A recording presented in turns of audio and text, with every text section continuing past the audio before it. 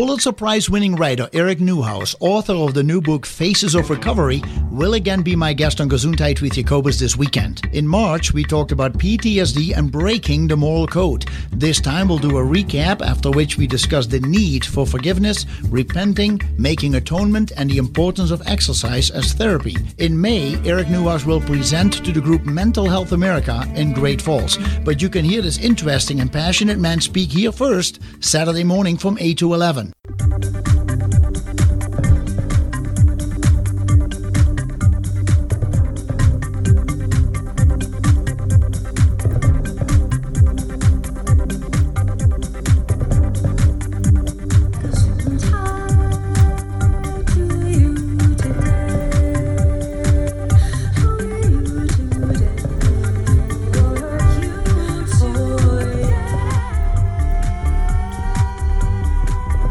Welcome to Gesundheit with Jacobus, Health Talk Radio, integrating allopathic and all-natural medicine one show at a time. Here is your host, Jacobus Hollowine. Well, good morning, everybody. Good morning to the program. I hope you're doing well. Looking outside, you should be doing great. So get out and about, enjoy yourself, and maybe a lot of work to do around the house, something you have been putting off for a little bit because of tax season and because of Easter. This may be a great time for you to get out and do some things. But hopefully you have the radio on at least at 11 o'clock and listen to this program, Gesundheit with Jacobus, where we talk about health, healing, and healthy lifestyles every Saturday morning. And we always invite people to come on the program that have something to do with health, healing, or healthy lifestyles, be it body, mind, or spirit. Today, as you have heard during the promos this week, Eric Newhouse is back, and he will be back again next month in May as he is coming to Great Falls. Maybe we have a chance to chat with him even in Bozeman, who knows. But be it what may, we are talking to him today as a continuation of the program that we did about a month ago, March 11th, where we talked about breaking the moral code. A very important topic, because I never thought about it that way until Eric kind of pointed it out to me, and then doing his own research, and I've been reading about it as well. It is truly a fascinating topic, and there are ways to heal from this, but first you have to be able to call it by name. First you have to be able to identify it, and that is one thing that we started doing last time. We will recap the program from March 11th, as in this first segment, and maybe all the way up to 9 o'clock. We don't know yet, depends how much is coming up. We're talking about mental health here, and we'll discuss opioids, we'll discuss depression, anxiety, the PTSD. But please keep in mind that we're sharing information and we sharing stories and hopefully give you some education. We're not here to diagnose, treat, or cure. I always recommend you see a physician or specialist of your choice. Can there be improvements made? Absolutely. Improvements can always be made in the medical world, in the medical profession. And we hope that will always be focused on the well-being of the patient, not on the well-being of the pharmaceutical companies or the medical device companies that who charge all a lot of money. So, money is important, that's fine, but it seems that we are pricing our own healthcare way out there, and we just cannot afford it anymore. So something needs to change, and I always feel that with this program, I focus on changing within yourself. What can you do if you're interested? And I feel many people listen to the program are interested in changing something within themselves, be it the body, mind, or spirit. So hopefully you'll find some nuggets today when Eric is talking to you and sharing stories of success and pain, and that you will find inspiration to indeed go to work for yourself and do that on a daily basis. It's not how you're going to feel tomorrow. It would be great if everything would be gone tomorrow, but it comes down to if you and I reconvene next year, April 22nd, then how will you feel better? How much better do you feel in your mind, in your gut, in your heart, in the way you deal with other people in your physical body, how are you able to improve that? If you look at life as a journey and not as a sprint, then I think we are on the right track, because that is really, we're trying to be in here for the long haul. And that is also, we have a reason to be here on the planet, and we have things to do and people to meet and responsibilities. So hopefully we are going to enjoy that all together. Eric Newhouse, and I don't want to wait too long to reintroduce him to you. Eric Newhouse has earned his reputation as a crusading journalist, winning a Pulitzer Prize in the year 2000 for a year-long stories about alcoholism, and it all had to do about Great Falls, Montana, where he lived for quite a while. Through personal, in-depth interviews, he has seen the devastation caused by PTSD from the Iraq and Afghanistan wars and the ongoing trauma for veterans from Vietnam and other American conflicts. Newhouse's crusade is to get the young men and women who have served their country on the battlefields the help that they need and deserve. Eric Newhouse has been a journalist for over 45 years. The first half of his career was as a reporter, correspondent, and bureau chief for the Associated Press, working in Baltimore, New Orleans, Chattanooga, Tennessee, Pierre, South Dakota, St. Louis, and Charleston, West Virginia. The second half of his career has been with the Great Falls Tribune. Now, mind you, he was raised by two journalist writers. Both his mom and his dad were in the writing field and in the journalism field. He now resides in West Virginia to be closer to his family. Now, Eric's publisher, Idle Arbor, has pledged to send a free copy of his book, Faces of Combat, to a veteran of foreign war post or a VA Vets Center for each copy that he sells. That has the potential of getting more of his books into the hands of vets who need to read them. His upcoming book, so The Faces of Combat, came out quite a few years ago, about 7 years or so ago. He also has an upcoming book. We're waiting for the release date. It's called Faces of Recovery, which is primarily what we're going to be talking about today, about that process. And Eric has also been invited to speak to the group Mental Health America in Great Falls on May 18 at the Country Club. And if you want to learn more about Eric, go to ericnewhouse.com. ericnewhouse.com. Eric, I'm sorry for the long introduction, my friend, but it's great to have you back on the program. Well, Jacobus, it's a pleasure to be here. Good morning to you, and good morning to Montana. Yeah, I'm glad I think Montanans love to hear you again, because I get always great comments when you are on the show. Not only myself, I love it, but I get great comments as well. Well, that's great. I always enjoy it. Thank you. Well, we said let's recap a little bit about what we talked about last time. Yeah, we were talking about moral injury, and I was explaining that the medical profession doesn't really believe that it's part of post-traumatic stress disorder.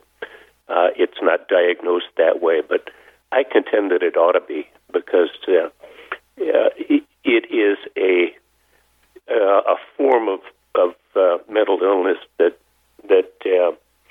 we really need to recognize, number one, and we need to provide treatment for it, number two. Right. And the treatment for it is very different than for traditional PTSD. Yeah. And we're going to spend much of this couple of hours discussing that. But moral injury essentially comes in two forms. One of them is, well, traditional PTSD is what others are trying to do to you, which is they're trying to kill you, and you're trying to stay alive. But moral injury is not what others are doing to you, it's what you are doing to them, or what you are failing to do for your friends. And both of those are very significant. There's also a third form, and that is when you are betrayed by your country, by your chain of command, by your buddies, and that has a tremendous psychological effect on soldiers and on vets. I think about my friend Mike Orban, and Mike is a Vietnam vet he told me that he went to, he served in Nam and went through all the usual battlefield experiences. But then he told me that he was out in a forest where nobody was supposed to be. It was a no man's land. Yeah. And he saw two men standing in a clearing. He was convinced that they were soldiers. They had no right or reason to be there. So he shot and killed them both. And then went back, searched them for weapons, discovered no weapons, discovered no indication that they were military personnel at all, and realized that he killed two innocent farmers. Yeah. That haunted him really for the rest of his career. And it's that kind of injury that I'm now talking about. Yeah. So the third one that you said you called feeling misguided, is that what you say? I'm sorry, it's feeling betrayed. Betrayed. Sorry, thank you. All right. Yeah. That's a big one. I think, Eric, the stories that are coming back once you started using these terms, the moral injury and the feeling betrayed, all of a sudden you start indeed compartmentalizing these issues when you talk with veterans. They are able to identify with that and say, you are right. It is really what I feel about what I have done, what I was not able to do for my comrades, the way I went gung-ho into a situation, not realizing what the outcome was, not thinking it through, but just going for it. And part of that is the training, part of that is how the brain works, and part of that is, in spite of the fact that we have the best trained military in the world, it doesn't mean that everybody feels the same way because we're all raised the same. We're all raised differently. So we have certain moral values that we're raised with. We do, and I think you mentioned that in the last show, that there is primarily two groups that always participate in the military, and that is the two Ps, the people with poverty and those with patriotism. Yeah. Yes, and both of those groups are predisposed to be particularly vulnerable to post-traumatic stress disorder.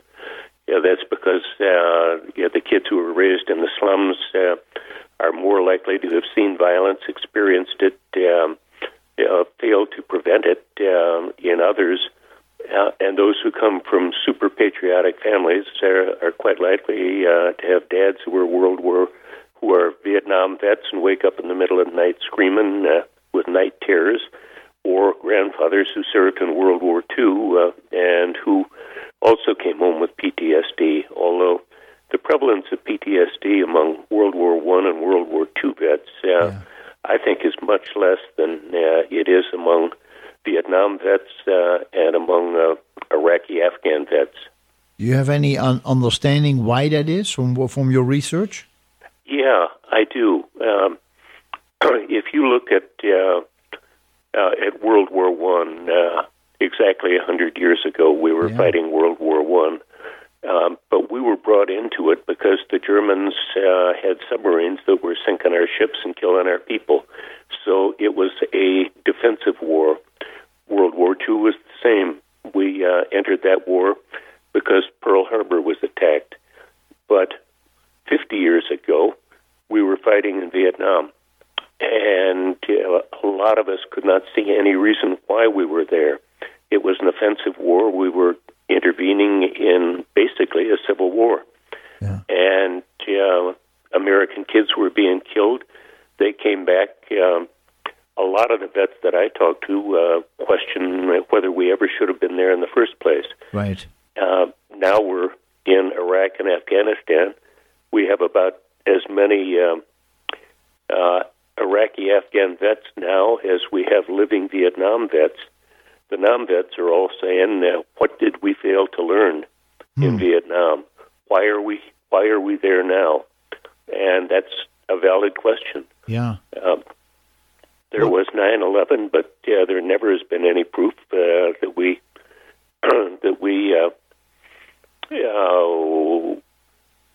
Iraq, for instance, was involved in 9/11.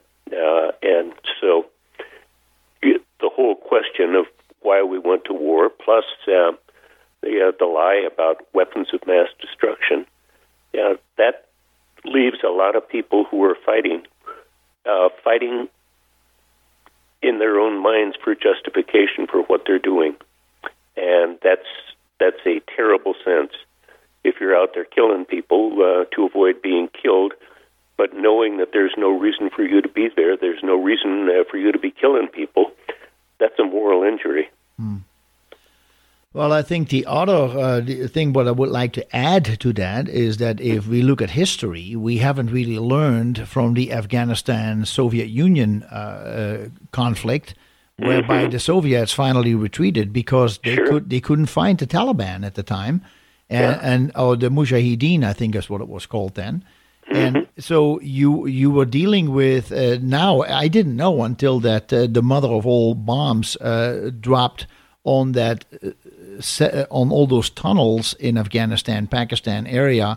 That I wasn't aware that it was so intense. How many tunnels were built, and that was probably the way that the Afghan people were fighting wars. They would just show up at different positions and be able to retreat before you find them. And then go somewhere else and attack you again. So we haven't really learned from that guerrilla-type war because we are a very organized army. And I think that that has also caused quite a bit of damage to our soldiers and the morale of the soldiers because we're fighting a war against people who are, they have nothing to lose because they have nothing. That's right. And they believe that they're defending their country, that we're the aggressors, and they they are sincerely motivated to take us out. Yeah, it's an interesting. It's interesting to learn from this, and you hope at some point that we'll learn to understand how these people work. And I'm sure there is a lot of military ops going on right now that are very secretive, and there's probably something that is getting done. But it's still too many people are dying. And we sometimes have to wonder exactly why. Of course, now we're because we're fighting more a guerrilla war and a terrorism war. I think that we're trying to wrap our heads around that and say, how are these people thinking, and what can we find out, how we can stop it. And but it is very different than when you have two armies facing each other and going at it, and just doesn't happen anymore in these wars. Well, you also have to remember that Saddam Hussein was ultimately found hiding in a hole. Yes. And that's just the way that war has been going. Yeah. What do you call the Korean War? Because we often call it the Forgotten War. Yeah, I tend to agree with that. Again, I think that was right midway between World War II and Vietnam, exactly. And we were struggling to come to terms with it. I know that at the outset of World War II, there was a lot of isolationistic feeling. A lot of people didn't want to get sucked into World War II, but ultimately Woodrow Wilson went to Congress and said, I need authorization to protect our ships and our lives. And so he got it, and we did enter World War II. Korea was a different thing entirely. I don't remember any justification for our being there other than to stop communism, which is a nice abstract phrase, but it isn't really a defensive war. And I think a bunch of our folks were troubled by that. Yeah, good point. Eric Newhouse is my guest today, Pulitzer Prize-winning author, from a book that he wrote in the year 1999. It's called, he got the Pulitzer Prize in 2000, called Alcohol, Cradle to Grave. After that, he published the book Faces of Combat, PTSD and Traumatic Brain Injury. We've discussed that a few times in the past. Now we are dealing with the next book that is coming out very soon. It's called Faces of Recovery. And how do we deal with the healing? What kind of healing are we looking for our military vets? And the pain and the sorrow that is bestowed, that is actually befallen upon them because of the trauma that they have experienced. And that can be all kinds. So we talked about the PTSD, we talk about moral injury, and also, as Eric mentions, number 3, feeling betrayed. And there is healing possible. We're going to discuss that today. It will include the atonement, repentance, forgiveness, exercise, and a few others. That writing is another very good healing form. So there are definitely ways to do that. I hope to introduce you also to some thoughts to fight it with nutrition and possible supplements to at least find some type of healing, to start the healing process, to accelerate the healing process. But the suggestions that Eric has will really help us to get insight. I think it is important that when we are dealing with anything that has to do with health, we first have to be able to give it a name. We have to be able to identify it. We have to say what it is. Once we have that, then we can say, okay, now exactly what are the details? And then when we have the details, we're able to say how we can take this apart and start healing that process, or start the healing process, because of how these little aspects, these specialty parts, are affecting us individually. Is that fair to say, Eric? Yeah, I wanted to jump in on that one. Yeah. One of the main problems that we have with vets in particular is that they're unable to talk about what they've been through. And the reason that they're unable to talk about what they've been through is because a traumatized brain operates very differently from a normal brain. Yeah. The brain that's traumatized reverts to the amygdala, the mammalian fight-or-flight center. Yeah. And the whole prefrontal cortex shuts down. Part of what's shutting down is called the Broca's area, B-R-O-C-A, and that is the area where language is formed. Yeah. When that shuts down, vets can't really talk about what they've been through. You'll hear them say things like, I don't have words to describe what I went through. Yeah. And that's why writing is so important. When they can't talk about it, if they can write about it, they can begin to name it and begin to process it. We're going to take a break, Eric. Yeah, that's fine. We'll be right back, folks. Stay tuned, please. Thanks. Okay. Good morning, caller. Thanks for joining the program today. What's your name, please? How can we help you? This is 73. Yes. Day you were born, huh? Yeah, last Saturday was my 73rd birthday. Hey, Daniel, congratulations. So Vietnam experience was in my era, but of all things was a topic on aging. And I had aged so much that day that all I could do is sit on my sickbed and nibble on some soft food. I was in too much pain to even talk. You mean last week? At least I could wobble over to the radio on my walker and listen. Huh. And the lesson I got from this real experience, except that I'm not using a walker, is that I shouldn't be so judgmental. When I see people limp by and with their outbreaks and conditions, I should stop whispering myself, oh, he didn't eat enough such and such, or take enough supplements. It was a learning experience. Now, your question, along with forgiveness and those other ones, is there a psychological weakness of being too judgmental, wrapped up in the post-traumatic stress disorder package? Have you tried to think about how us brothers in Vietnam were being judgmental of each other? The ones that went, we were cowards that stayed, and the ones that stayed, they said they were fools for being cannon fodder, as the word is. Yeah, there is a judgmental problem, and it goes even beyond that. It goes into condemning yourself for what you've done, being too judgmental with yourself. And that's something that we all need to learn to overcome. What do you think, Daniel? Well, yeah, there's something to ponder. The whole experience from the 60s to this time. Judgmentalism is something.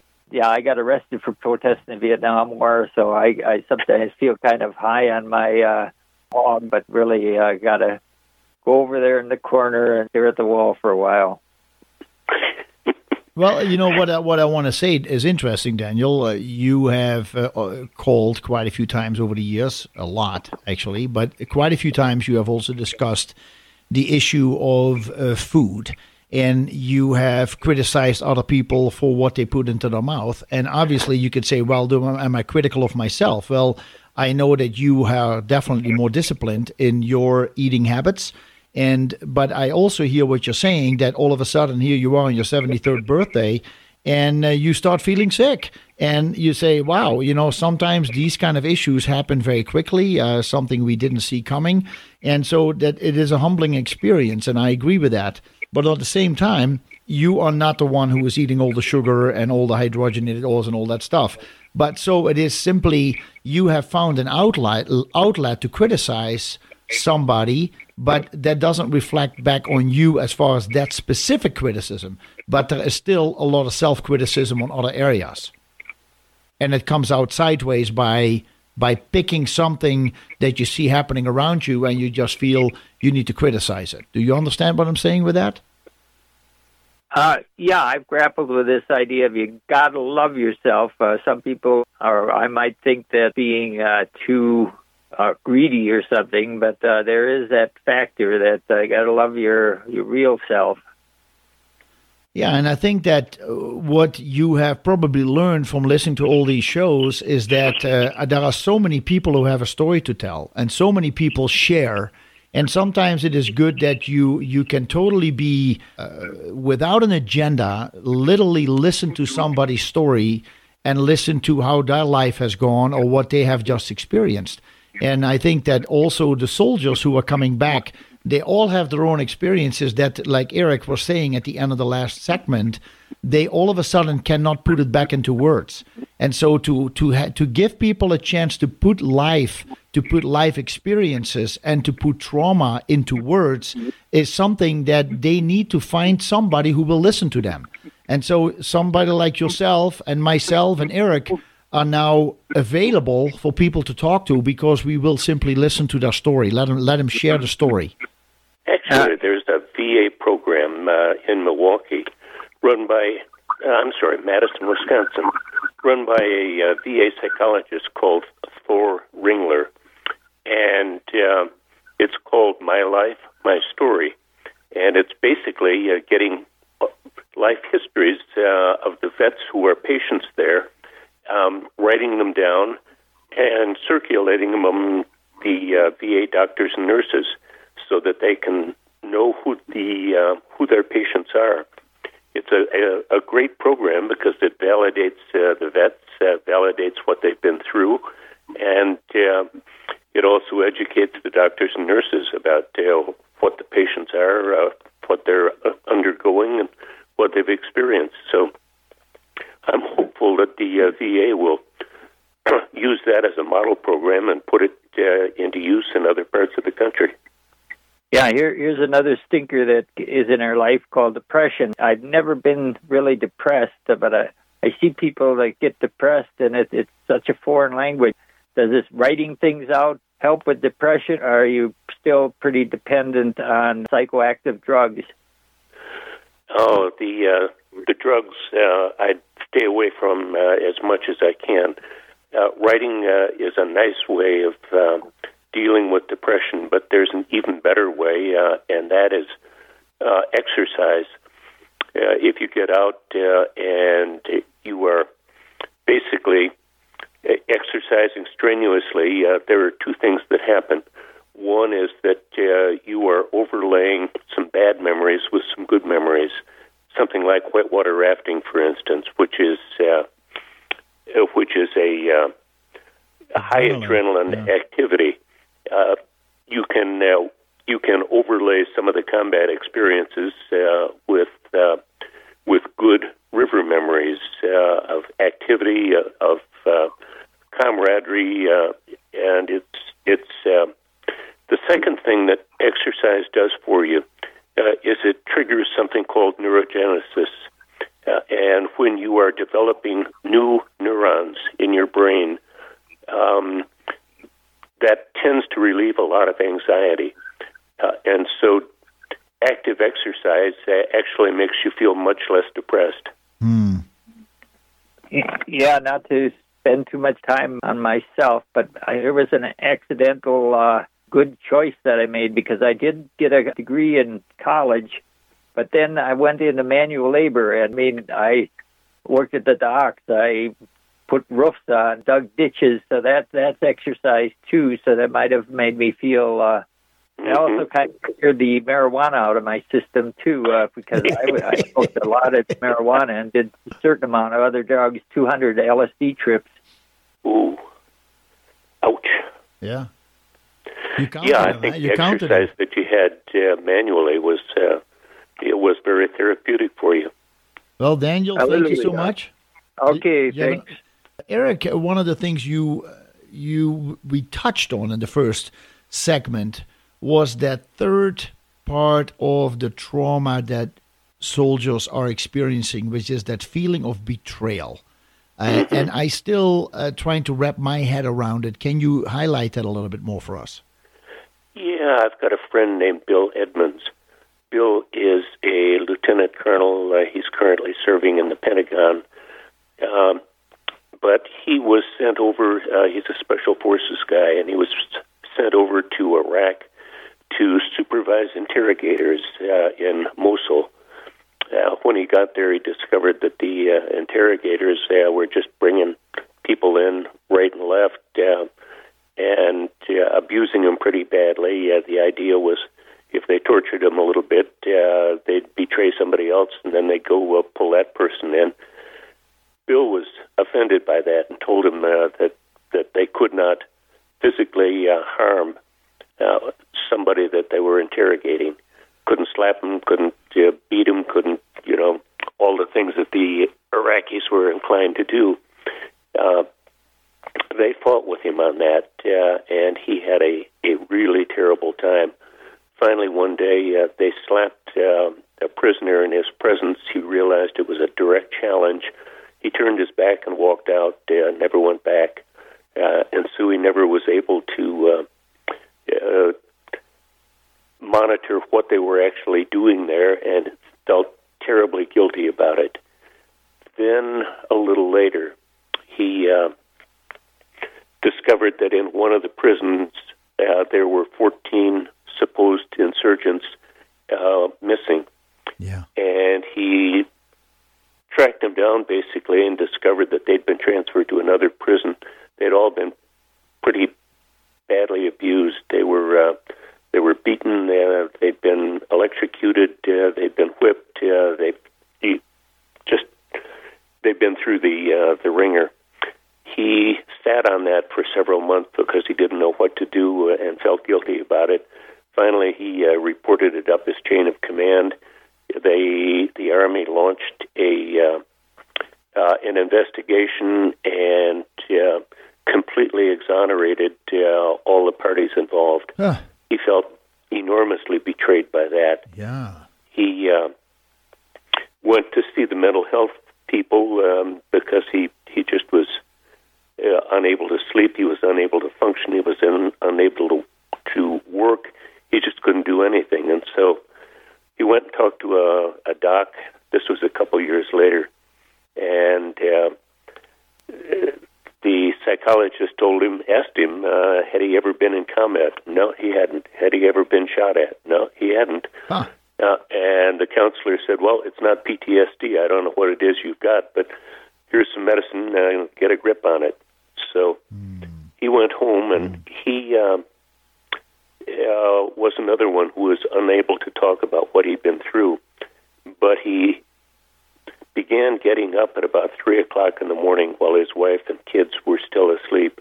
He'd go down to the kitchen table before dawn with a legal pad and sit and write down what had happened to him and why he was feeling the way he was feeling. It was enormously therapeutic, and that really became his cure. Then, by way of atonement, to let others know what he had been through and what the system had put him through. He had that manuscript published as a book, which is called God Is Not Here. It's a remarkable book. It's just gut-wrenching and soul-searching, but it did what it needed to do because he was able to look at at the whole institution of enhanced interrogation, which is to say torture, and brand it for what it was, and conclude that that really is not the way that he was brought up. It was not the way Americans are brought up. Right. And so it's it is an example of, number one, betrayal, number two, moral injury, and number three, writing as effective therapy. I see. Yeah, that is, wow. And Yeah. Did you say that Bill was working in Washington? In the Pentagon? Yeah. Yep, he's at the Pentagon in Washington, D.C. these days. So has that been a conflict for him or for the people he's working with, that he has had these feelings about how the military operates at times? I've been amazed that he was able to publish that book and still stay in the Army. Yeah. But he says at the outset, this is a personal story. It doesn't reflect the views of the American military, but it's my story, and they allowed him to publish it and to remain in the service. And so I'm a little surprised, but it's, I think, a good sign. It is how throughout history, shock and awe in the military has been used a lot from very early times on. Even though times have changed, I think that this type of abuse, let's call it that way, or of prisoners, is a continuation of that, but it happens more behind closed doors, where many times it was done more in public to put down the people who were watching it, the civilians, so to say. And so there is a difference there, but it seems like that is how the American Army does it. I have a feeling we're doing it more behind closed doors, trying to get the information that we need, that the military says we need. Whereas you see that the armies we are fighting right now, if you can call it armies, but the terrorist organization that we're fighting right now, they love to do it in public. They're trying to intimidate the civilians and put the scare into them. So it's a similar way of abusing, if you can call it that way, because there is definitely physical harm done and mental harm, but there are definitely different ways of operating. Jacobus, do we have time for another Please. Example of betrayal? Yeah, we have about another 6 minutes. Oh, great. We're good then. Yeah. I talked with a psychologist in Milwaukee, a woman named Jennifer Sluga, and Jennifer told me the story of what had happened to her. She's a member of the Wisconsin National Guard. She and one of her female recruits were going through boot camp, and both of them were exhausted. Both of them were feeling just awful. They reported to sick call one day, and the doctor took her into a private examining room and began to examine her a little more closely than she felt comfortable with. He managed to get her out of much of her clothing, and she realized that this was not an examination. This was sexual assault. Wow. And so she grabbed what clothes she could, ran out of the office, ran back to her barracks, and tried to take a shower because she felt dirty, and she was crying. One of her fellow soldiers saw the marks on her body, and immediately called a drill sergeant. Ultimately, the doctor was charged with sexual assault, and he finally admitted abusing something like 70 patients. Wow.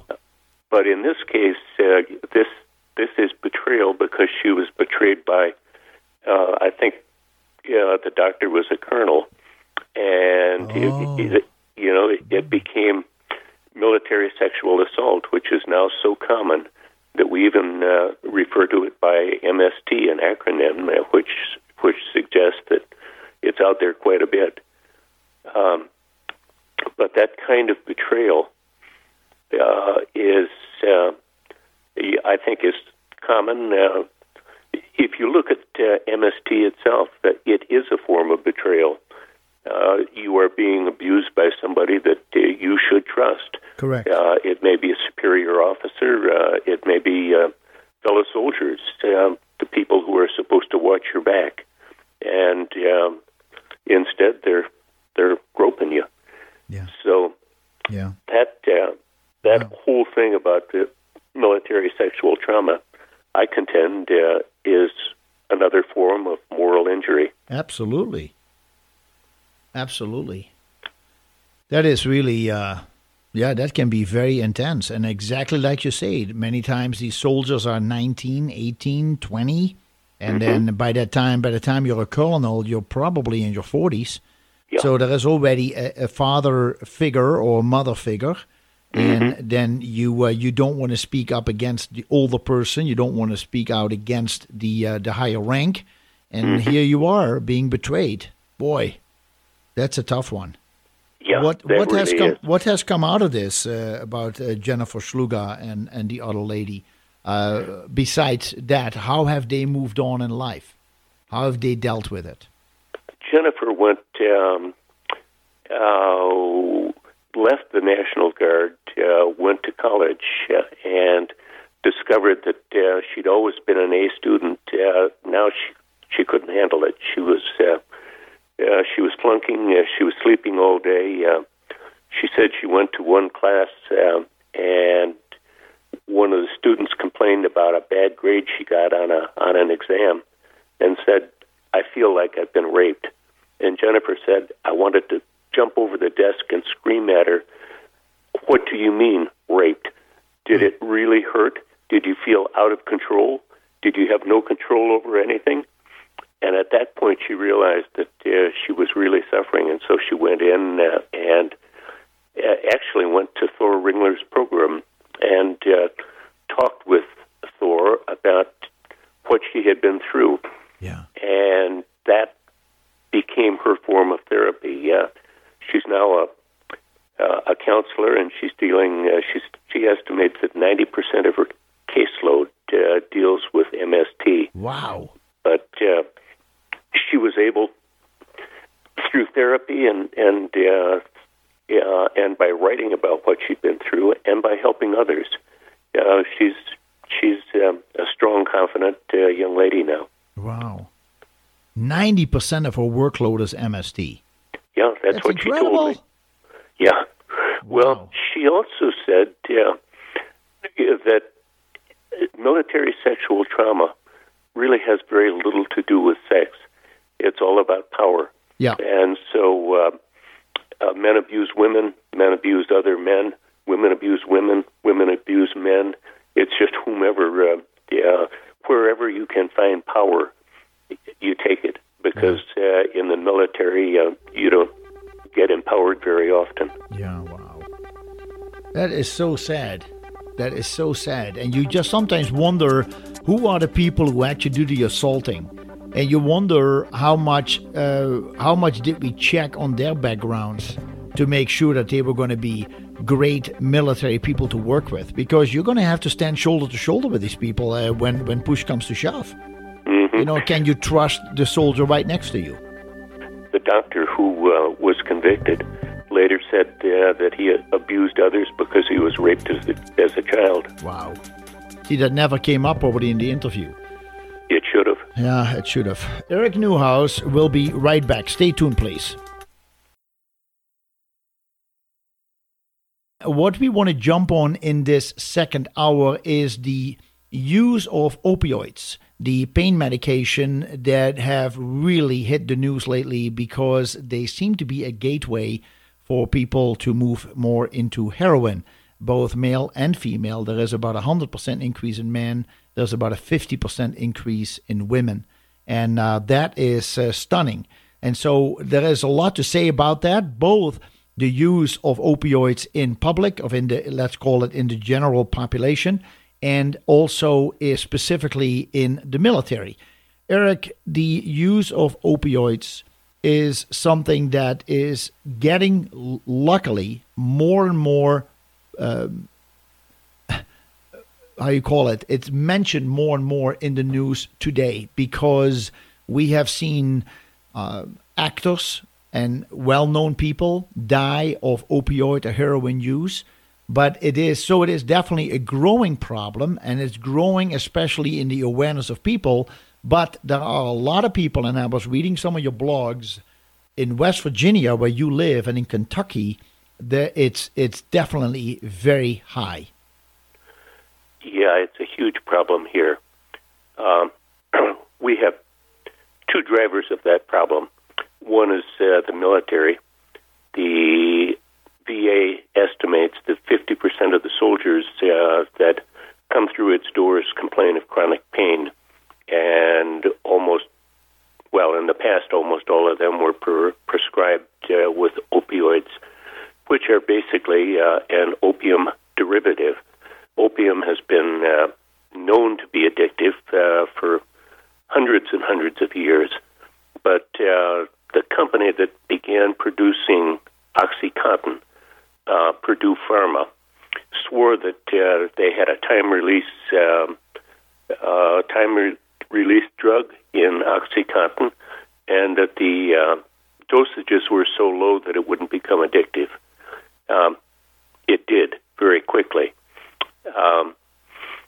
In 2007, Purdue Pharma and three of its top executives pleaded guilty to misleading regulators and doctors about its potential addictiveness. But by that time, the damage not only was done, but continued to be done.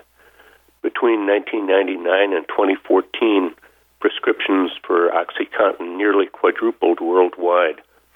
Then, starting in about 2012 or 2014, the doctors began to pull back on the number of OxyContin prescriptions that they were writing, and a lot of people switched to heroin.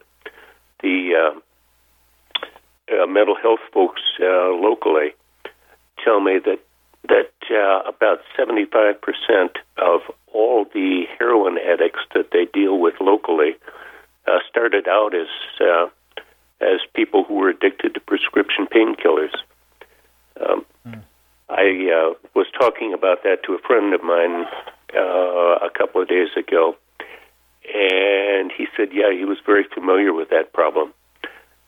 He told me that his sister had serious gallstone problems. They used to leave her in such pain that she'd lie in the middle of the floor, all hunched up in a kind of a fetal ball, and cry and vomit. The pain was so severe.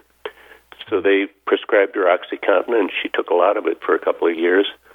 Then when they began to cut back on those prescriptions, they cut back on hers. And by that time, she had been in such pain for so long that she'd lost her job. She had 4 children. The oldest and youngest she sent to live with one set of grandparents, but the 2 middle ones were still with her. My friend stopped by to see her one day, discovered that the electricity and the water had both been shut off. The kids were hungry and dirty. He volunteered to go to the store and buy some food, stock their pantry. She said, no, just give me the money. Well, he wouldn't do that, and so she basically threw him out of the house. He went to Child Protective Services and asked them to take a look and see what was going on. Huh. And they removed the other 2 children and put them with a different set of grandparents. Then she moved out of the house. She wasn't talking to her brother anymore. Yeah. He went to talk with a couple of her friends, and they told him that she was living in an abandoned house on Charleston's west side. Oh, boy. She was now addicted to heroin, and she was working as a prostitute to supply her drug habit. Yeah. My friend thought about that for a moment, and then he said, today is her 33rd birthday. Huh. Isn't that heartbreaking? It is.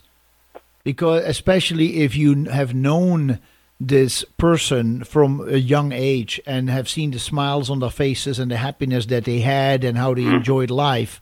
Yeah. And then you realize this was not a bad child. This was not somebody who was troubled, so to say. No. But something, all of a sudden, the path took a turn and they were not able to find their way back. Yeah. That's, and to think about basically having destroyed your own life at the age of 33. Yes. That just is horribly gut-wrenching. You know, and the other thing that goes with that, Eric, is all the people who stay behind. The people who are part of the family who are looking at this and wonder what they could have done. And it is that will be a memory that will stay with them for the rest of their lives. And she's still alive, right? Yep. Well, and the 4 children. Why did mother desert us? Yes. But, So, there's that whole family is now scarred. There's no question of that. Absolutely. And that is what I sometimes realize. All the soldiers who have been affected by battle and by trauma, there are at least 4 to 5 other people with those people who are scarred for life. Yeah. Yep. And unfortunately, the vets are particularly immune to, particularly vulnerable to being addicted to painkillers. Half of those vets, when they show up at VA centers, are complaining of chronic pain. There's also a lot of PTSD out there. And VA doctors did basically the same thing that the rest of the medical community did. They relied on the assurances that opioids weren't addictive. And oddly enough, when in 2007 the company that was making OxyContin admitted that it had lied, everyone just kept on going. They kept prescribing opioids in greater and greater numbers up until 2012 or 2014.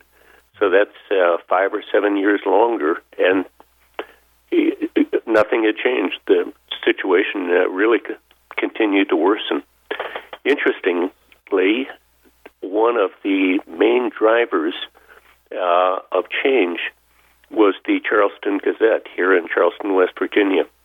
A reporter named Eric Ayre began writing about opioids. He went to court to get records for the number of prescriptions. He found, for instance, that a town of 2,700 population was being, a pharmacy in a town of 2,700 was being shipped something like 4.5 to 5 million opioid doses in a 4-year period. When you stop to think about those numbers, it's absolutely incredible. And when he began writing about it, then the state began to take action, and everybody was alerted to it. Eric won a Pulitzer Prize for his reporting on opioids just a couple of weeks ago. Oh, wow. Yeah, and I was just enormously pleased. It shows what good journalism can do. It really put a spotlight on the problem, and it forced doctors and regulators to come in and do the jobs that they should have been doing. Yeah.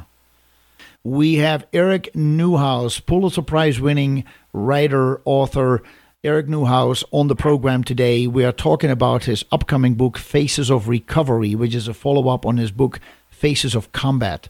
And how are we dealing with all the soldiers coming back, and how can we help them? Not how are we dealing with it, but how can we help them? How can we understand them better? And not just throwing medication at them, but literally help them to overcome the trauma that they have experienced, for those who have had severe trauma. Sometimes, Eric, bothers me. Let me say it this way. I just don't know. I don't understand enough what the government is really trying to do when they keep throwing money, billions, I think under Obama in 2012 or so, there was $123 billion budget for the veterans. I don't always understand. Those are big numbers for regular folks, but I don't really understand what that money is used for. And what bothers me a lot is that organizations or companies such as Purdue Pharma, who has made the OxyContin, and other companies who are making all kinds of drugs, it seems that the solution is presented as go to a psychiatrist and get some medication to deal with your pain, your physical pain, emotional pain, trauma, disabilities of any way, shape, or form. But there is nothing done, in my opinion, that is either proactive or that really focuses on increasing quality of life. The quality of life starts with really understanding the person and working with the individual and feeling that the person gets support. It is indeed ridiculous that the veterans need to spend so much time in line somewhere where they are waiting for help. The waiting lines are too long for many of them, and they have to travel very far to find support. I mean, even over here in Montana, the VA is very limited, and they're very much there's only a few real places where people can go to get the support. And it just frustrates me at times that it seems the how do you say it? The way that the therapies are presented seem to be very limited, in my opinion. And I know we're going to talk about some of the thoughts that you have about therapies and how we can work on that. But what is are you frustrated as well that so much money, I mean, if we talk about $123 billion a year, and even now President Trump saying we are going to spend a lot more money on the veterans, where is that money specifically going to? That is a question that I have. And that it doesn't matter who's president. It seems like the presidents are hearing the call from the citizens that something needs to be done to help our veterans better. But at the same time, what are those solutions? Well, let me interject for a moment that the president is saying, number one, he's going to spend a lot more money on the military. And he's also saying that he's going to announce huge tax cuts next week. That's going to end up with more deficit spending, and it's going to increase interest rates in the same way that Ronald Reagan did. So that's anyway. I don't want to.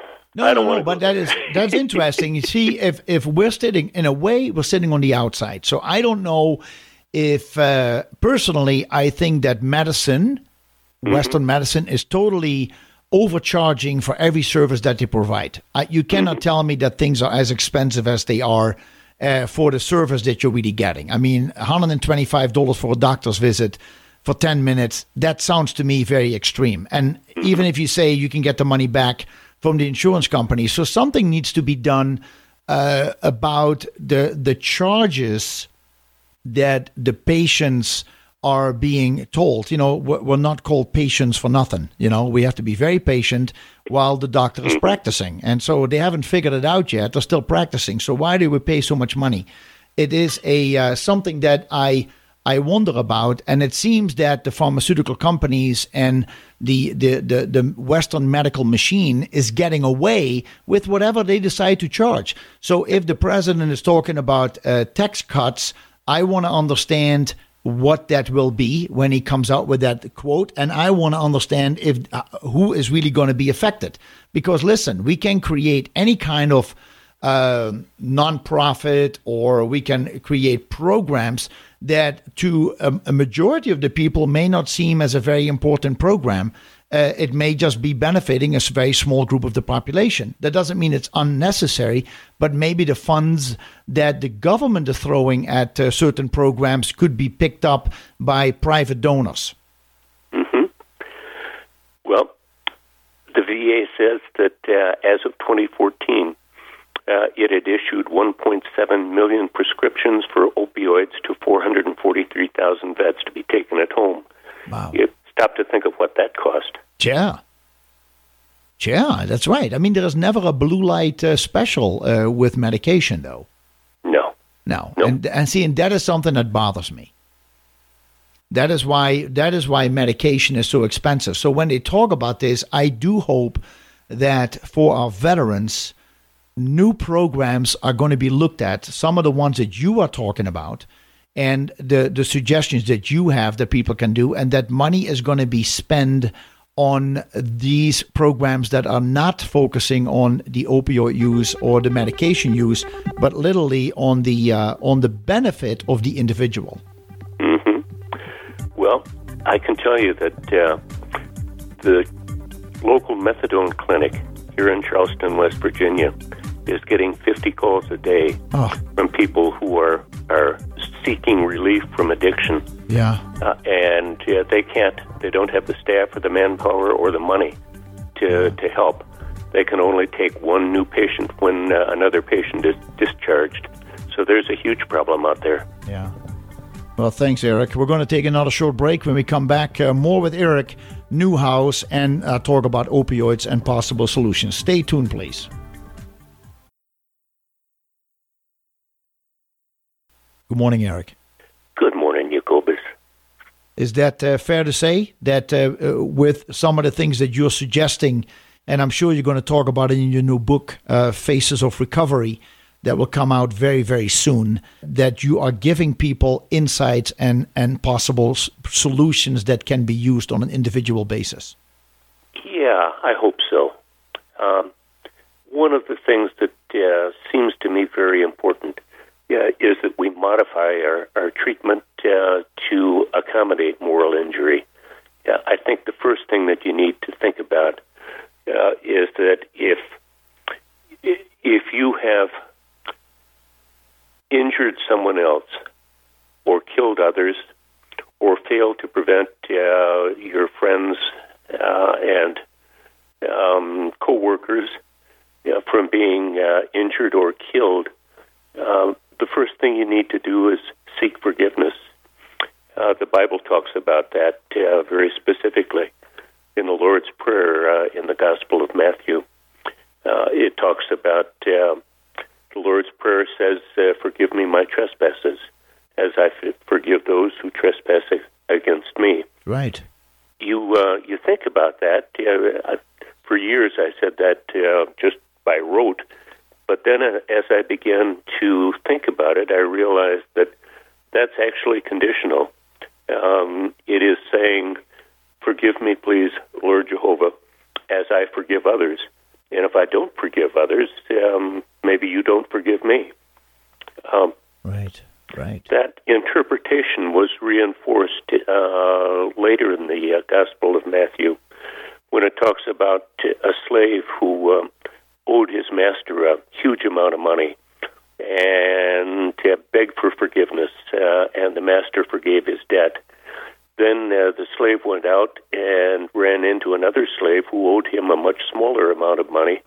He demanded it. The second slave couldn't pay, so the first slave had him thrown into a debtor's prison.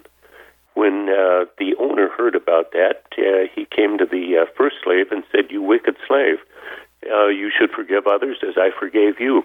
And he had the first slave thrown into the debtor's prison.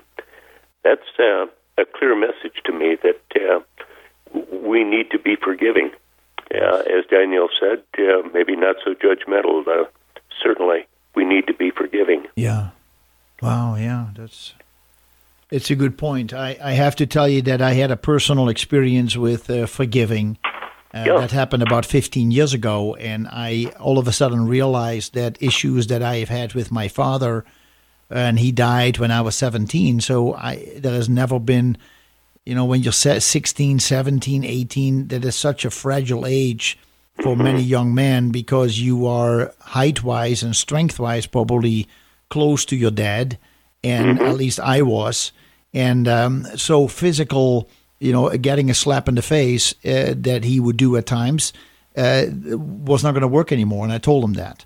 But there was issues with him where he lost his father when he was only 11. And so he never had a father figure. And so when we have 4 children and I'm the only son, he never learned how to really raise a son. That's what he feels. And so, in my opinion, that's what he felt. And he did the best with what he could. And he came out of the Second World War. He was too young to fight. He was born in 25, so he would have been 15, 16. I don't know why he ended up. Well, he did the military service, but I don't think that he fought. But what taught me after all these years, he always pushed on me to be the best, and the way he did that was by telling me all the time I wasn't good enough, and I wasn't good enough to make him happy. And so that was something that has been with me for most of my life, that I have always replaced people who I have worked for as let's say a father figure, even though the people could have been in a team. We could be a captain on a soccer team or something. It was I always wanted to hear that the one who was in charge was happy with my performance.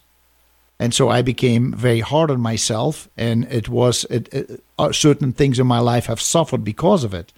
But it was not until about 15 years ago that I realized one moment that my father would never wake up in the morning with the idea that he was going to make me feel bad. He was not getting up with the idea, I'm going to hurt my son. He just thought that he was stimulating me to be the better person. But I had to go through, for me, and some people may say, well, that's a sissy story. It doesn't matter, because I have been very hard on myself and projects that I undertake and what I do. And it is simply, I want to make sure I don't make mistakes, because when you make a mistake, you're going to get criticized. And that was the last thing I want. And so my father would always criticize me, and I never heard compliments. You see what I'm saying? So absolutely. Yeah. And so you are, it's not that you're fishing for compliments, but you would like to get a compliment to balance out the criticism. And, so for me, I actually, when I had that insight, I actually emotionally completely broke down, and I cried, and I was sitting there, and all of a sudden it was like I had all these visions about everybody who has been in charge of me in my life, that was a pattern that would come back, and that I always felt like I had failed, instead of feeling that I had done my very best. So why am I ashamed of what I've done? I haven't done anything wrong. As a matter of fact, I did a great job. It is just that it was their battle to let it go and to be more humble and to understand what needed to be done. So or what needed to be said, maybe. But then again, I cannot blame them. It's simply what it is. And so I totally forgave my father. And I looked and I visualized everybody who I have worked for in my life and forgave them, because I knew that it was my portrayal upon them that was why I picked up on their energy, and why somehow that energy always came out through words of criticism and not compliments. Isn't it amazing how forgiveness is liberating? Oh, phenomenal. I think that when you nurse a resentment or carry a grudge, that anger owns you. And when you forgive someone, you are dismissing that anger. It's just a wonderful feeling. Yeah, totally. And it seems like I talked last week to somebody who literally had been physically beaten many, many times by his father when he was young, and I go like, well, I didn't have the physical beating, but you realize that your life, in a way, can be so affected by these type of experiences, because it has had such an emotional effect on me that has made me a person who was always trying to be, do the best I can, and literally go the extra mile, stay up late, get my work done, stay late at work in general, if necessary, and just get the job done. And that affects not just myself, but it has affected my family, my children, because it's very hard for me to be satisfied with what I do. And so that can have bigger effects than what you think it would be, simply saying, well, that's how your dad treated you, big deal.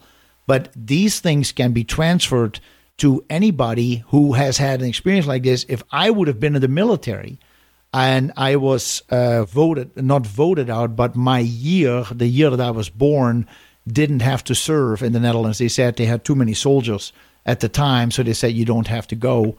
And so I never had that type of experience, but you can have that experience in any kind of profession or any direction you take. You can carry that with you.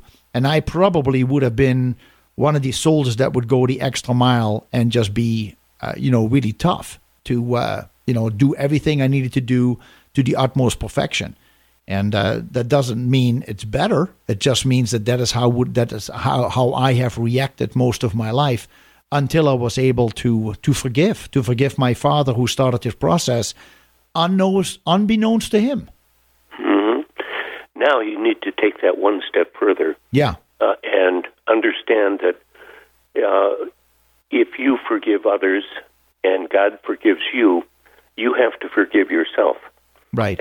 And that is a step that a lot of people can't make. Mm-hmm. It's one that you may want to stop and look back on your life and forgive yourself for some of the things that you've done, for some of the hardships you've inflicted on your children, on your family, just because you felt that you needed to go that extra mile. Right.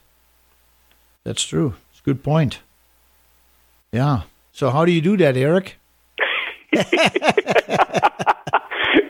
Well, I found that one of the best ways is to recognize that you've done something wrong and to make atonement for it.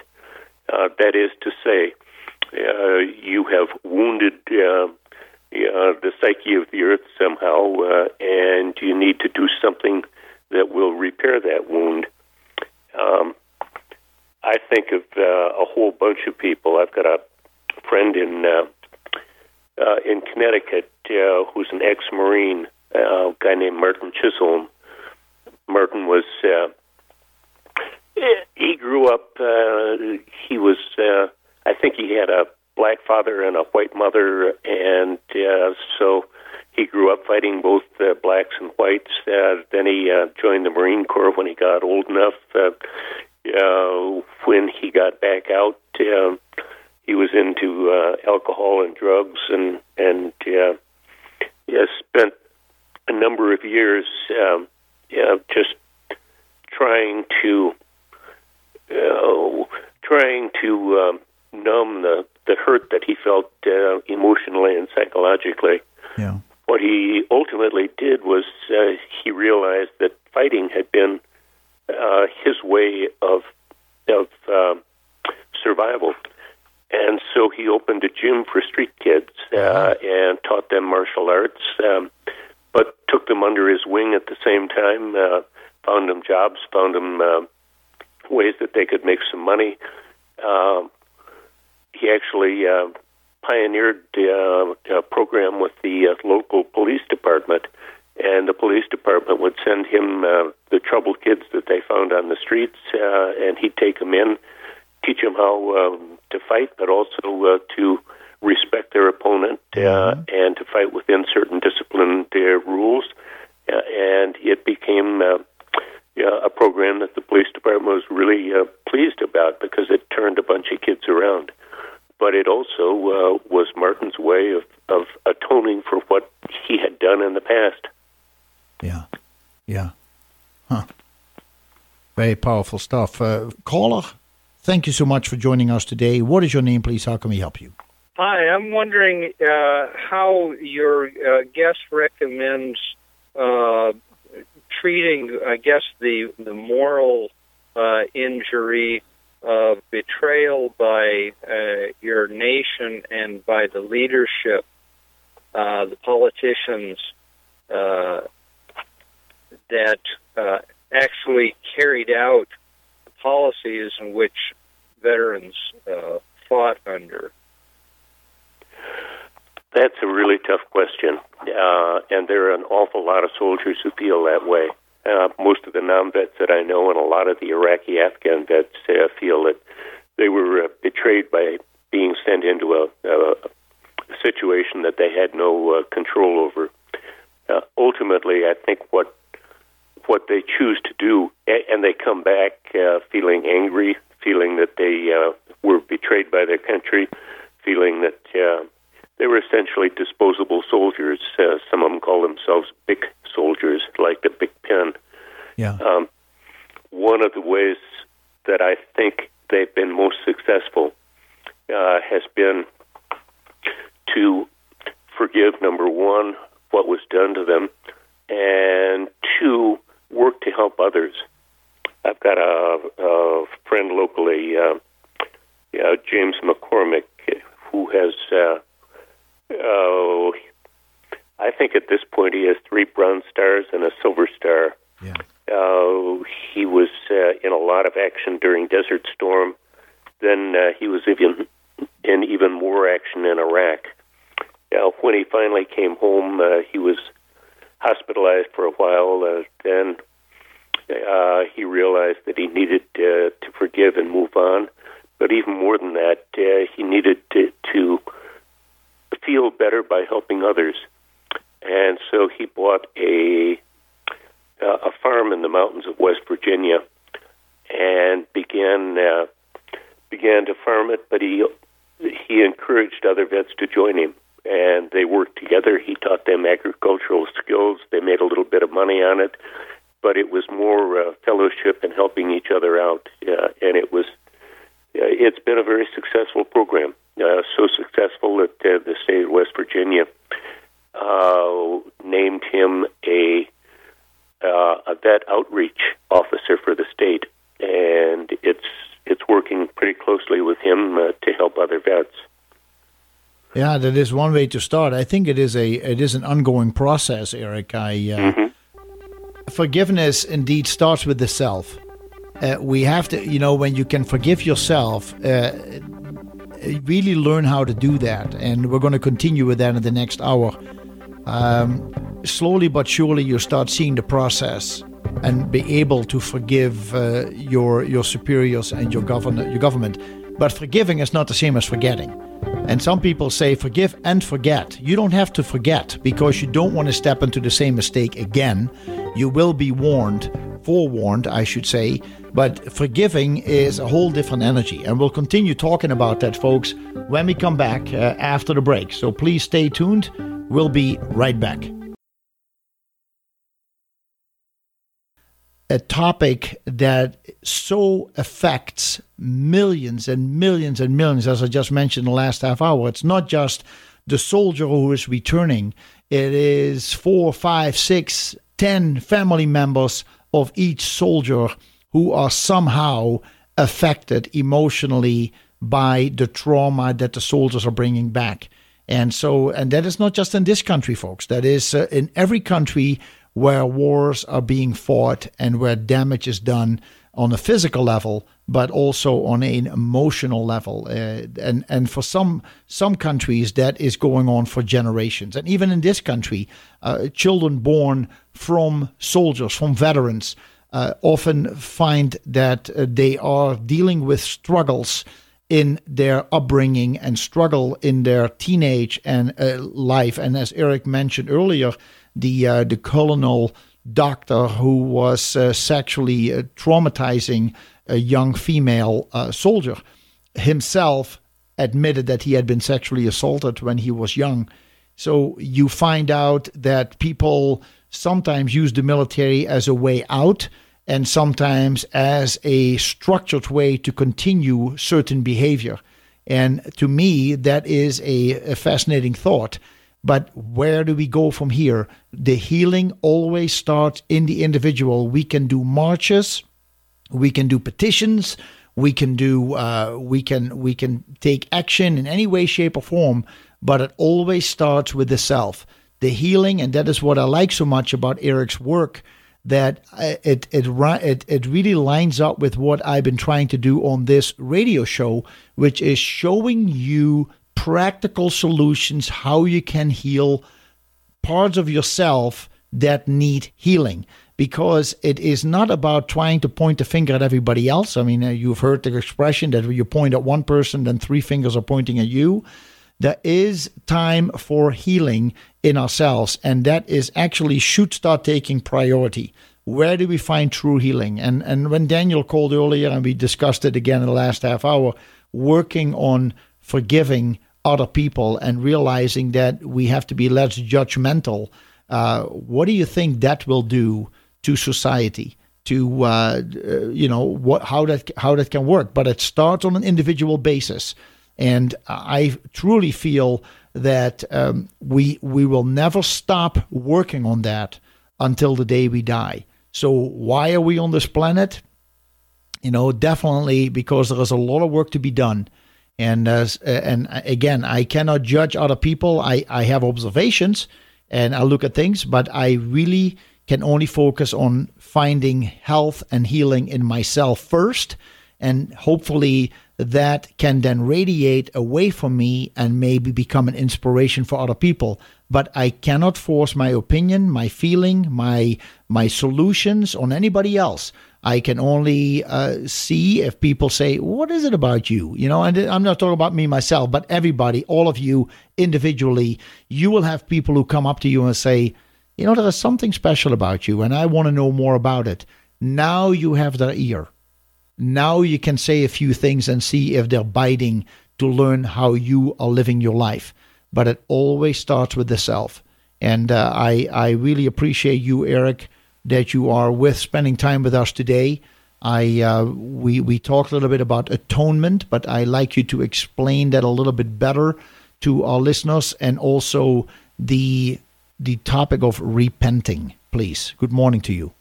Good morning, Jacobus. It's actually afternoon. Your last caller raised a really interesting question about how do you get past the sense of betrayal and the sense of cynicism. When you stop to think about it, people who are fighting in an unjust war have to do things that they would not otherwise condone, and there's really no reason for it. And that can lead to a mistrust of authority. It can lead to huge cynicism. If you are in a situation where you've done to others something that you should not have done, I'm thinking at the moment of I talked about Jennifer Sluga a moment ago. Correct. And Jennifer was telling me about her dealing with a former soldier who'd been pretty badly treated by the Iraqis and who then managed to get free and treated a number of them pretty badly as well. She had him in therapy, and it didn't do any good just to talk about it, because the more he talked about it, the more he realized how morally guilty he was. Right. And finally he looked over at her and he said, I'm just a monster, and that's a fact I'm going to have to learn to live with for the rest of my life. Huh. Now that kind of thing is the driver that we see in the increasing rates of suicide among veterans. But your caller asked, how do you forgive? Yeah, how do you begin to treat that? And one of the really interesting ways of treating it is animal therapy. There's a former medic named Bill Austin. He and his wife live up in the Bitterroot Valley, and I suspect he felt guilty because he couldn't save everybody that he came in contact with, and so he began to feel that he was a failure. He came back. He had pretty severe PTSD, didn't know what to do about it, and he ended up getting a dog, great big Great Dane named JP. The dog was wonderful because Bill just wanted to isolate himself, sit in the house, and didn't want to go outside, didn't want to talk to anybody. But JP forced him to go on walks all the time, so they'd go on walks, and people would always stop and talk to the dog, and so the dog became a bridge between Bill and the rest of society. But it was even more than that. The dog realized when JP was anxious and uncomfortable, if, for instance, somebody was approaching him from the rear, the dog would step between him and provide a kind of a shelter for Bill. And even beyond that, he said that he used to get really anxious driving because his short-term memory was not very good and he'd get lost a lot. And he was really nervous about it.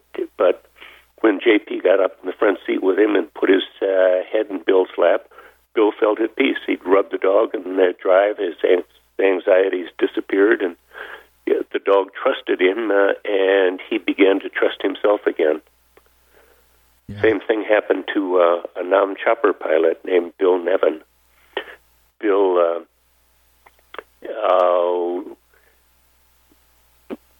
really didn't trust himself, but he began to work with a horse named Hope.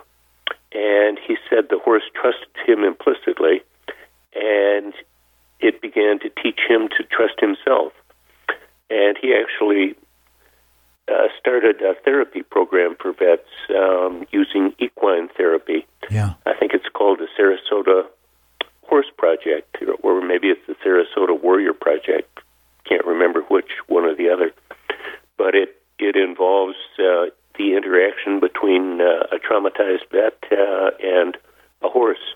Yeah. And when the two begin to develop friendship, trust, when they begin to bond together, the healing can begin. Right. That's a great point. It's more and more we see not just therapy animals and therapy dogs. We also see dogs that are, acquired because of emotional support to people. Mm-hmm. And there are people who are trying to get certificates for that, or what you call it, something so they can carry their dog with them. Take the dog with them in a plane or in a restaurant or wherever they go because of some of the trauma that they're feeling and why they feel that the dog is very therapeutic for them. Yeah, absolutely. The VA will provide service animals if you're disabled, if you're blind. They'll provide a service dog for you, but the dogs go well beyond that, and they are enormous therapy for emotionally wounded people. I sincerely believe that the VA ought to reconsider that and provide service dogs for vets who are severely traumatized and who can find relief with an animal. Yeah. I was able to watch the movie Hacksaw Ridge. I don't know if you had a chance to see it yet. Oh, yeah. That's so emotionally moving. It is, isn't it? And how this man also has been able to forgive everybody. And then you have Unbroken and how that man, Louis, has been able, after the war, to go back and to reconnect with his prison guards and forgive them. And isn't that incredible? It is incredible. I talked with an Army chaplain who's now dead, unfortunately, the late Hardy Higgins. And Hardy told me about counseling a non-vet. This guy had been driving a laundry truck, and somebody kept stealing the uniforms as he was getting ready to deliver the clean uniforms back to the soldiers. And so one day he set up an ambush and jumped to the back of the truck, and there was a 12-year-old Vietnamese boy, and he hit him with the butt of his rifle and killed him. Wow! And was incapacitated by that for a number of years afterward. Hardy told me that he got 2 chairs, and he sat the vet down in one chair and said, I want you to talk to that little boy that you killed. I want you to tell him that you were just a soldier. You were doing your job. You didn't mean him any harm, didn't mean him any malice.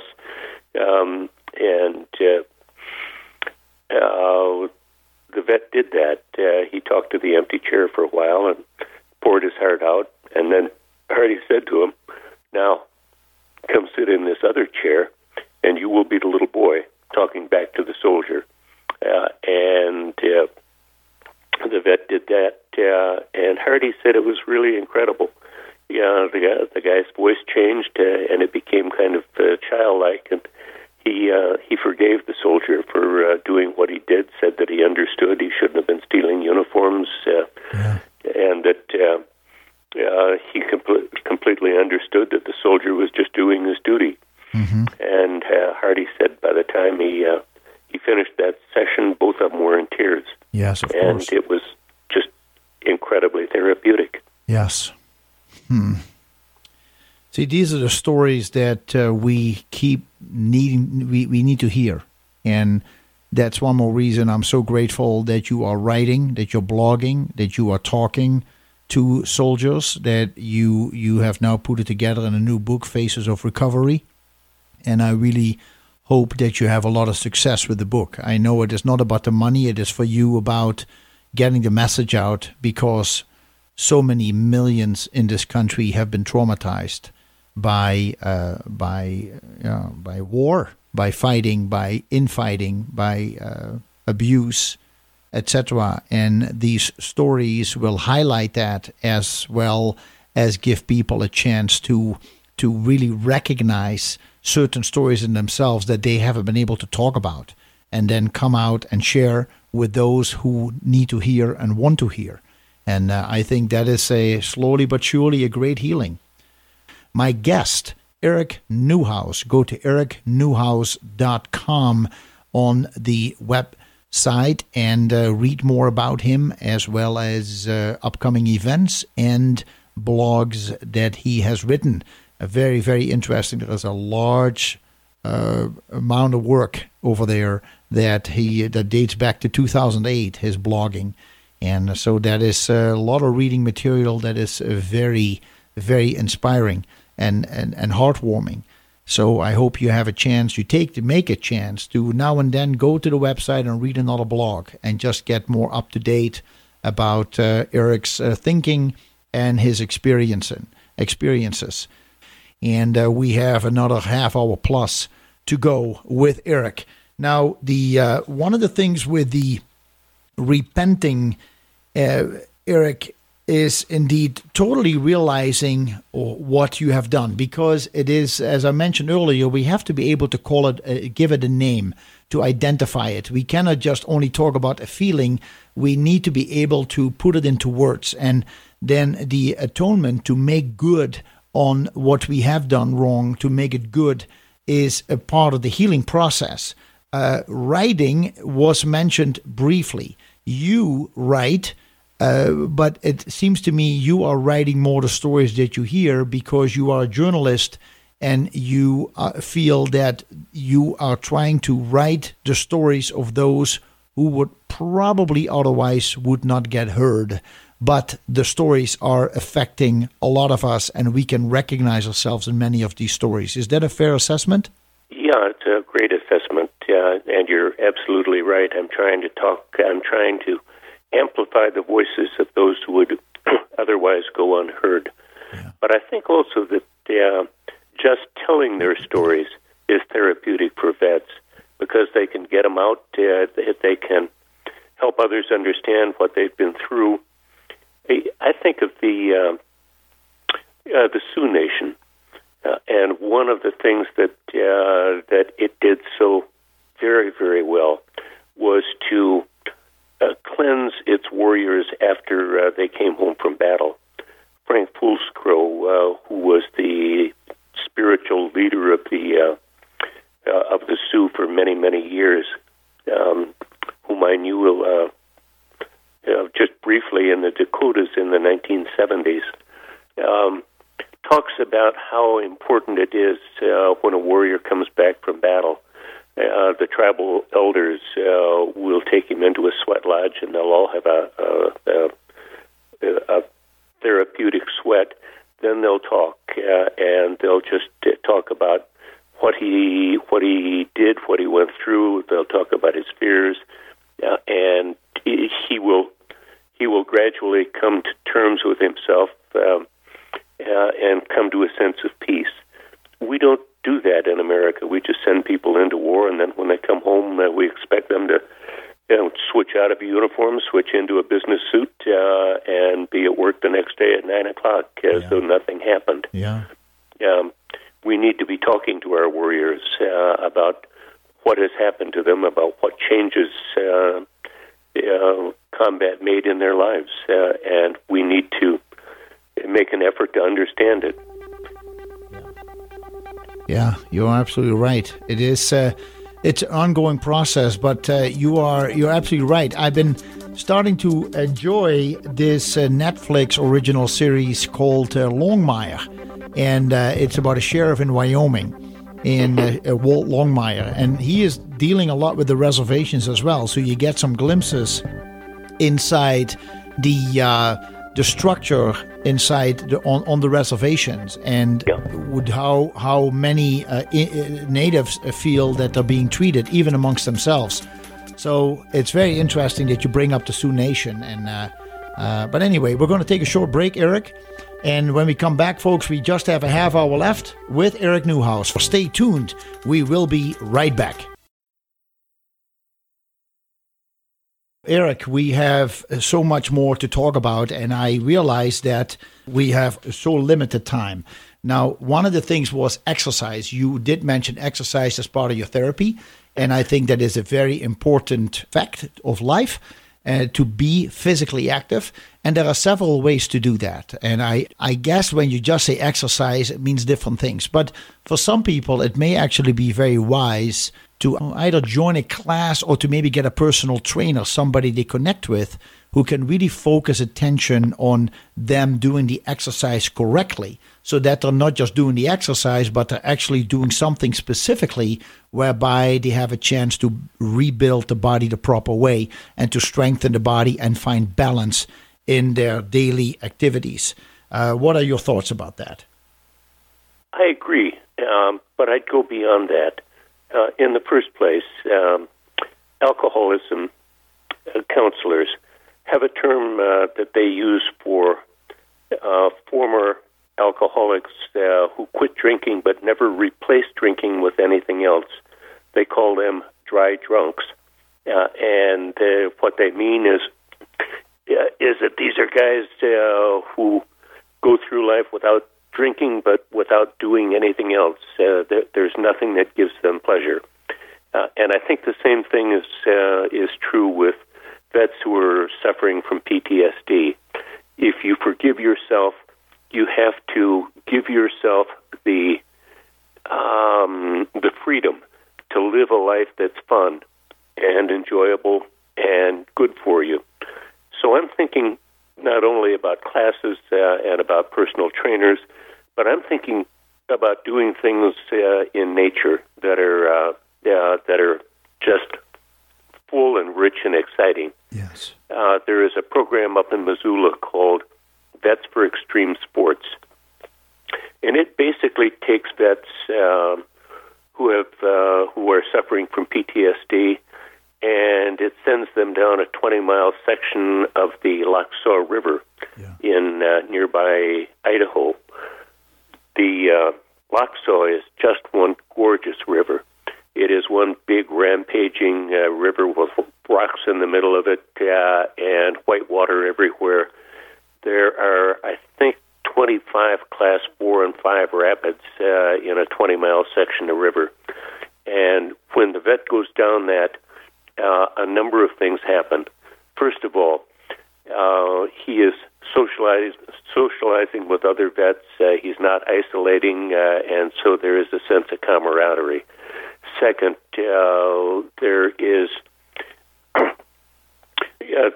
you've got to work hard to get down that river without overturning, and you've got to know how to save your fellow vet if he gets swept out of the raft. So you are responsible for taking care of your fellow vet, and you also know that he's going to take care of you. Third, the river is enormously powerful, and yet there is no animosity in it. It just is a force of nature and something to be highly appreciated. Yeah. Finally, there is the whole concept of neuroplasticity, which I think we talked about a moment ago. Yes. That is that you can forge new memories that overlay some of the traumatic memories from combat and dissipate some of those memories at the same time. So it's a wonderfully therapeutic program. I floated Lac Saw some years ago, and remember vividly that my friend Jim Watts, who was sitting in the seat directly in front of me, got swept overboard. Oh. And we were in raging water then, and I stood up.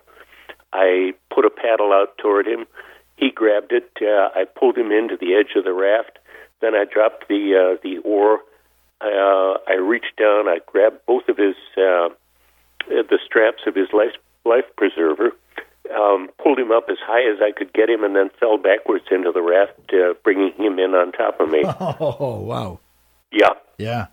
So that is the kind of memory that I have that's just a wonderful memory, and I can imagine a vet doing that and feeling just great about himself and about his day on the river. And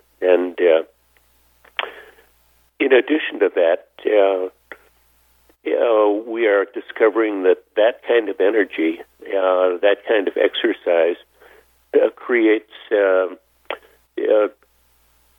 the growth of neurons, of brain cells.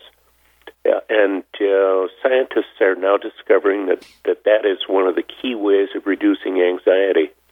They did an experiment with mice.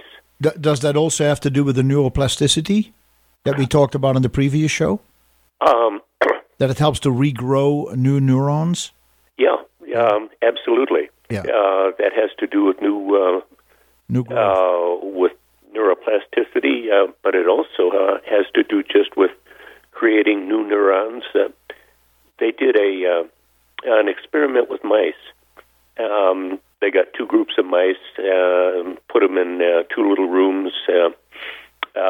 Each of them got a mild jolt of electricity. It wasn't anything extreme, it just was unpleasant. Then the second time they put the mice in the room, they all were real anxious. They were waiting for the next shock to come. But in the interim, they put, after the second stay in the room, they put half the group of mice through a treadmill, and they ran them on the treadmill until they were all exhausted. After that, when they put the two groups of mice in the room, the one group that had been on the treadmill realized that there was no shock and there was no problem, and they became basically normalized. Huh. The group that hadn't been on the treadmill was still fearful of getting a shock. Right. So, yeah. Huh. Yeah. You know, I had a... go ahead, yes. Yeah, so exercise is really important, and there are some great ways of doing it. There is... the VA is actually sponsoring whitewater kayaking in North Carolina. And I talked to some vets there. One gal, Tony Taylor, told me that the kayaking program saved her life. She's an amazing lady because she saw videos of the vets kayaking and decided that it looked like so much fun she wanted to try it, but she didn't know how to swim. So she took kayaking classes and swimming lessons at the same time. Yeah. And went out in the river and just developed really a new life, a new fellowship with her fellow vets, and thought it was absolutely incredible. Yeah. There are also a lot of people who like to go fishing. They learn how to fish. There are a few veteran organizations, Reel for Recovery, and some other ones that are into the fishing sports to help Montanans when they come back to Montana, to veterans who come to Montana to go to the Yellowstone River or the Gallatin River, Madison River, Missouri River, and simply have a blast. Actually, you've got a local program there. Yeah. Warriors in Quiet Waters. Correct. And Eric Hastings is a huge proponent of taking vets out and allowing them to fish and be active. And he said it's really amazing because after an active day on the water, with the sun beating down on you and the waves rocking, and vets come back home again, and they may actually sleep for the first time, get a solid night's sleep for the first time in months. Yeah, and they have the camaraderie that they are together, challenging the water, so to say, in another way. You have to be totally focused the whole time on making sure you do everything right, because there is a right and a wrong way to fish. But at the same time, even if you cannot learn that and you're just standing in the water, you have the camaraderie with other vets. Yeah, absolutely. It's an incredible program. Yeah. There's also a program called Warrior Hike, where vets start out in Georgia and follow the Appalachian Trails all the way north to Maine. They're basically following spring to summer and then into fall in Maine. Uh-huh. And by the time you're out there walking all the time, you're exhausted. You're talking to your fellow vets. Even better than that, Warrior Hike does a lot of work with volunteers who will go in, pick up vets at a trailhead, take them into town, give them a nice community dinner, and everybody talks about what they're doing, how they're doing it, why they're doing it. Then they take them back out, drop them at the trailhead. The vets go back, get in their tents, and head back down the trail the next day. Yeah. I very much appreciate, folks, all of you listening. I hope you are enjoying the program. We're not getting many calls today, but that's quite all right. Sometimes this is something that is important to hear the message, and sometimes you kick back and listen, and you participate by listening, not by calling, and it's quite all right. I just get a message from Tom. We're talking about emails. Tom Egelhoff says he is not in this weekend, so he will not be on the program today. There is so he will not be on the show. He will not do his Open for Business show today. Any case, one of the things that I would kind of like to talk about, Eric, is the other options that we have as well. And because I am in the dietary supplement industry, but also because I've talked to so many people over the years, there are things that can be done nutritionally, either in a dietary setting as well as in a dietary supplement setting, that may help the acceleration of healing. There has been great research done on people with trauma and depression, and taking them, putting them on a gluten-free diet. And even if you do that for a short period of time, even if you start already with 2 weeks, 1 week, 2 weeks, you may actually see differences. You may actually see differences in behavior. There is something about the gluten that can affect the brain chemistry in a way that it confuses the brain, that it depresses the brain, that it causes anxiety. I'm not saying that this goes for everybody. All I'm saying is there are people, and more are coming out, who are saying that since they have been on a gluten-free diet, they have less aches and pains, less inflammation in the brain. They have more clarity as they are thinking. The other thing is, when you are not eating gluten, what are some of the things that you could be eating? And so there is the need for the brain to get fats to help heal the brain. And when soldiers are out and about in service, they do not always get the best food. And there is comfort food for them, and they're young, and so they can handle a lot.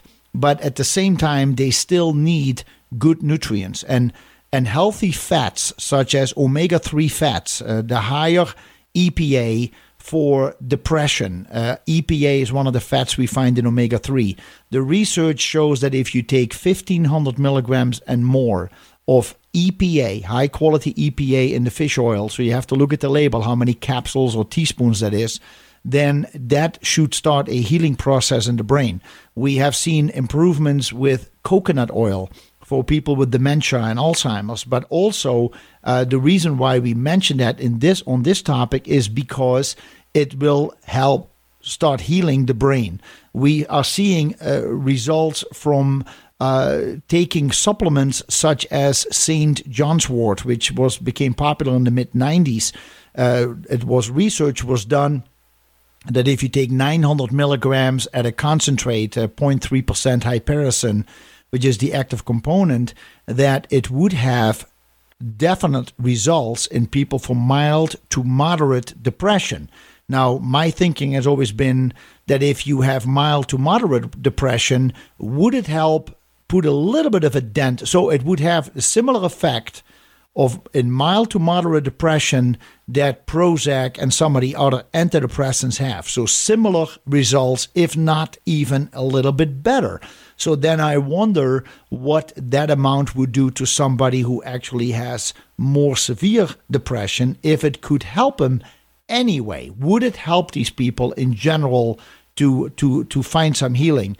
We have seen improvement with the essential oils such as lavender, peppermint, lemon. Those are very soothing and nourishing for the brain. Mandarin, orange oil. Put them in a diffuser at night when you go to bed. It is soothing the mind, calming the mind, and it will help the vets to find a deeper sleep and more rest. Then there is lemon balm that you can take in a capsule form that has shown to really calm the mind as well, lemon balm. And besides that, we have things like certain amino acids. So I find that if people in general focus more on the need for amino acids to nourish the cells, and we have 75 trillion cells in our body, so every cell needs nourishment. Giving the body more protein and more fat will really help. My rule of thumb is not my rule, but my suggestion is that when you are not active, if you don't have the capability to exercise, either because you're in a wheelchair or because you are not able to work out or you have no desire to work out, you take your ideal weight, so not the way that you are, but you take your ideal weight and use 50% of that weight in grams of protein per day. So if ideal weight is 180, then you need at least 90 grams of protein per day. If you get that in and you take your fats, your coconut, your fish, your flax, your olive oil, your avocados and avocado oil, a little bit of walnuts and macadamia and pistachios, which happen to be non-inflammatory nuts and seeds, you will start noticing a difference for many people within 24 to 48 hours. They literally can tell the difference in their energy, and slowly but surely the craving for sugars go away. And one of the reasons why we eat so many sugars is because we are trying to feed the brain with sugar to handle stress. Because of the buildup of adrenaline and cortisol, we are getting this tremendous craving for sugar to overcome the pain that we feel in our head. And so there is something that we need to do. The head is always, I consider the head the coach, Eric, and I consider the body the athlete. And the coach is always talking to us, but the body cannot always keep up. And that's why we're malnourishing the body, because the brain says, keep going, no pain, no gain. Come on, don't be a sissy, keep going. The mind is always telling us something. So we have to nourish the brain.